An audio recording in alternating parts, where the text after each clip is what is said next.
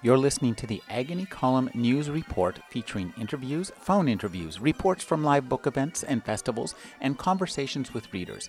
You can find additional news, interviews, book reviews, and more 5 days a week at the Agony Column website at trashotron.com/agony.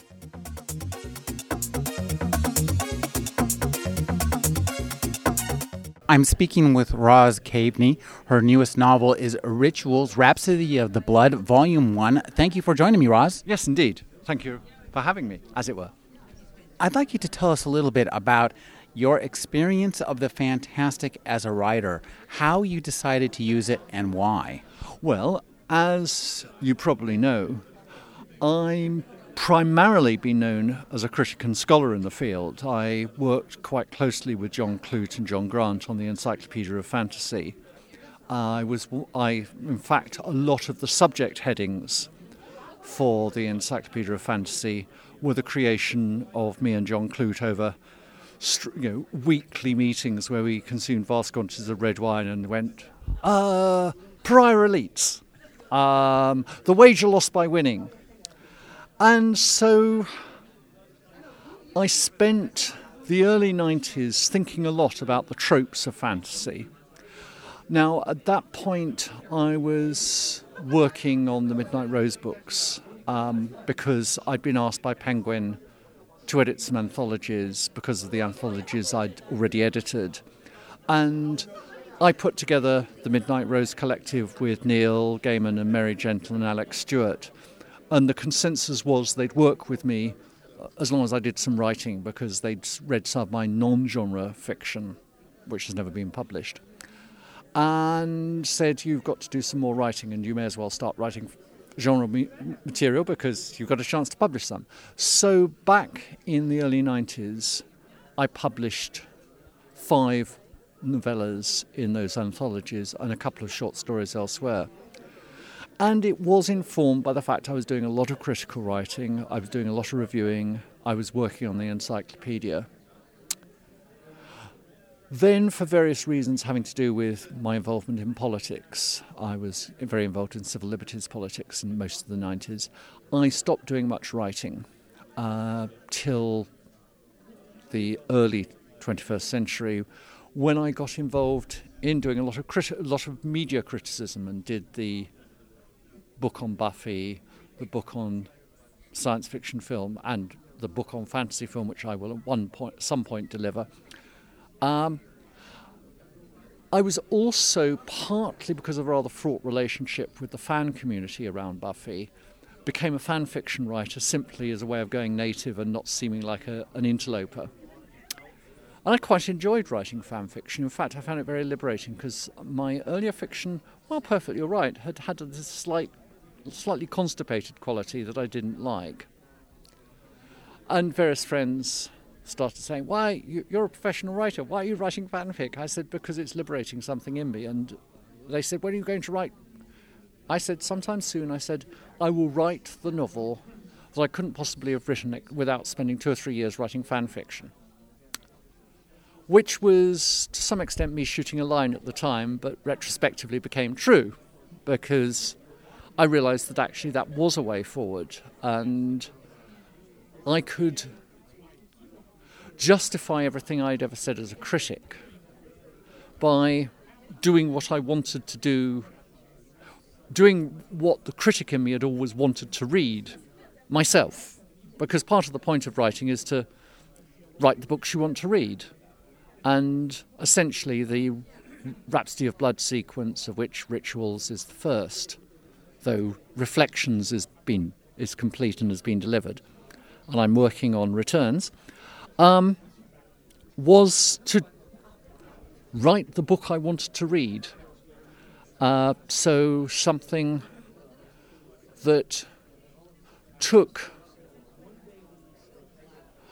was a little less congenial than a lot of genre fantasy. I wanted the horror and the nightmare to be a real horror and real nightmares. I wanted to write something that was unapologetically queer. I wanted to write something which didn't pussyfoot around offending people's religious sensibilities. I wanted to write something that I wanted to read, and I rather think I've managed. I mean, it's also another aspect of the situation was the years, in retrospect, though it was only in 2008, 2009 that I started writing poetry again, seriously. I mean, I hadn't been writing poetry at all since my 20s. But in retrospect, looking back at the work I was doing in Rituals, it was fairly clear that my writing is...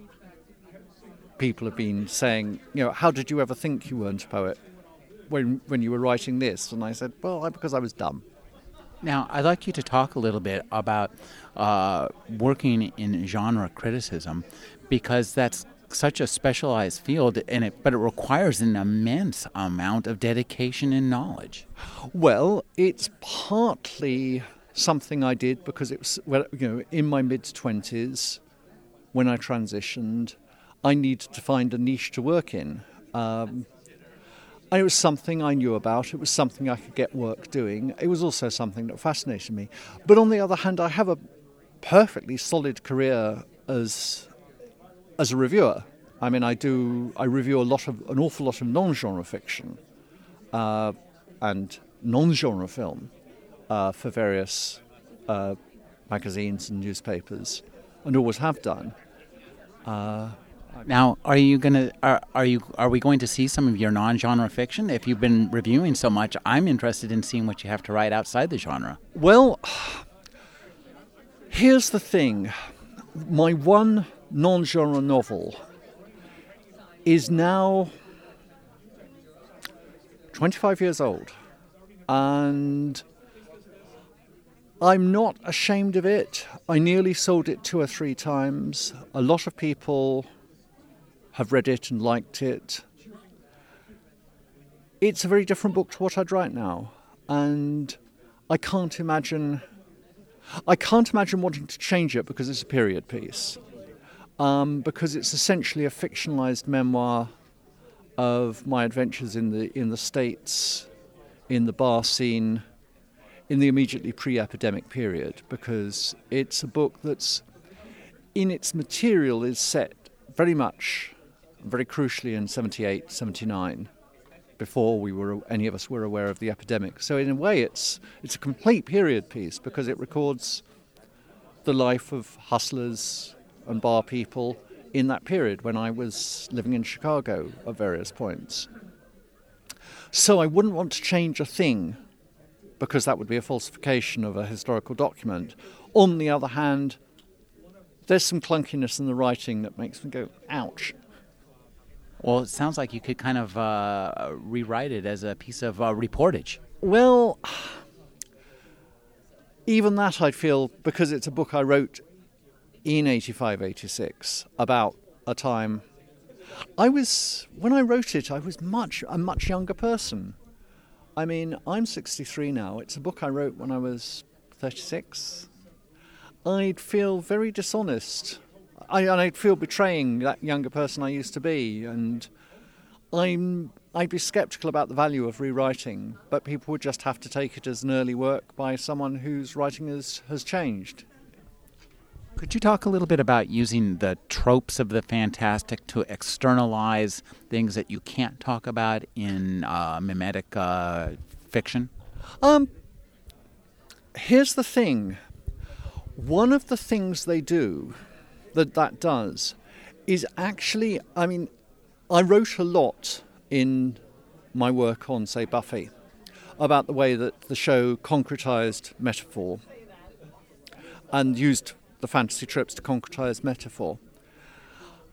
Having said that about someone else's work, I've been slightly amazed at the extent to which people have read Rituals as a much more consciously ideological book, for a start. I mean, one of my more political friends, keeps threatening to write a column about how it's a crucial work of contemporary anarcho-feminism. And I go, really?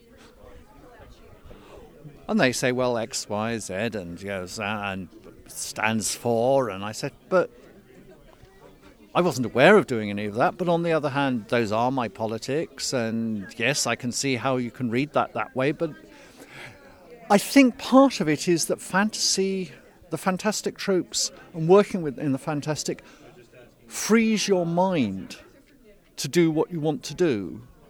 It's a discipline. It's like a lot of my poetry is very formal. I'm very fond of using sonnet form and villanelles and sestinas. Because if I do something that's very formal in one way, it frees my mind in others. It means, for example, that in order to write in the formal sets or in the set forms of poetry, my thinking of what I'm saying is forced into channels it might not otherwise have gone in. I mean, while I in no way reject the work I've done that is very performative free verse, there's quite a bit of it in the collections, I always know with that pretty much where I'm going. Whereas the point is, when I'm writing rhymed verse, very heavily metrical rhymed verse, half the time I have no idea what I'm going to say. There's a whole sequence of rhymed narrative poems, which I call ballads, not in these collections. When I start those, I often don't know where the story goes. I just start writing in this quatrain form with a situation and see what happens. And the rhyme and the meter tell me what to write. Some work that has had quite a bit of circulation is the steampunk sonnets. Charlie Stross and Cat Valente were announcing on LiveJournal that steampunk was done and dusted. And I said, pish, tash, nonsense, nothing of the sort, because of the imagery of steampunk being so vibrant. And in order to make the point, I started writing a sequence of poems which used sonnet form, which started off with a single strong steampunk image that were mostly probably 10 at least of the 12, probably 11, are quite strong little narratives. But again, what my argument was that the imagery of steampunk is so strong that it will write stories for you, and it will force narrative on you.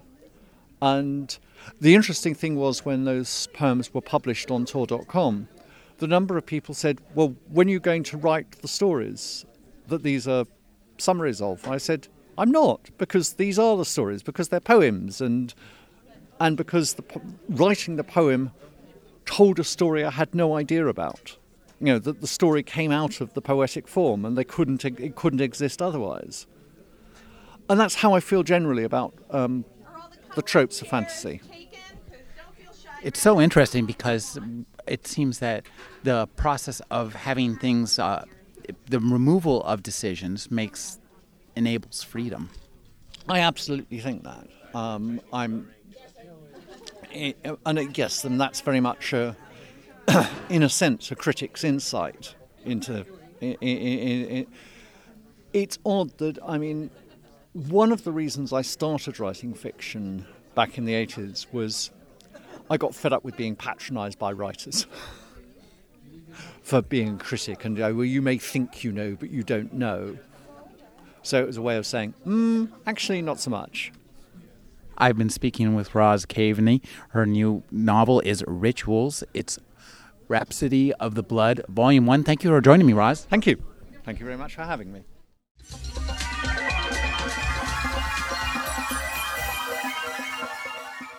You're listening to the Agony Column News Report, featuring interviews, phone interviews, reports from live book events and festivals, and conversations with readers. You can find additional news, interviews, book reviews, and more 5 days a week at the Agony Column website at trashotron.com/agony.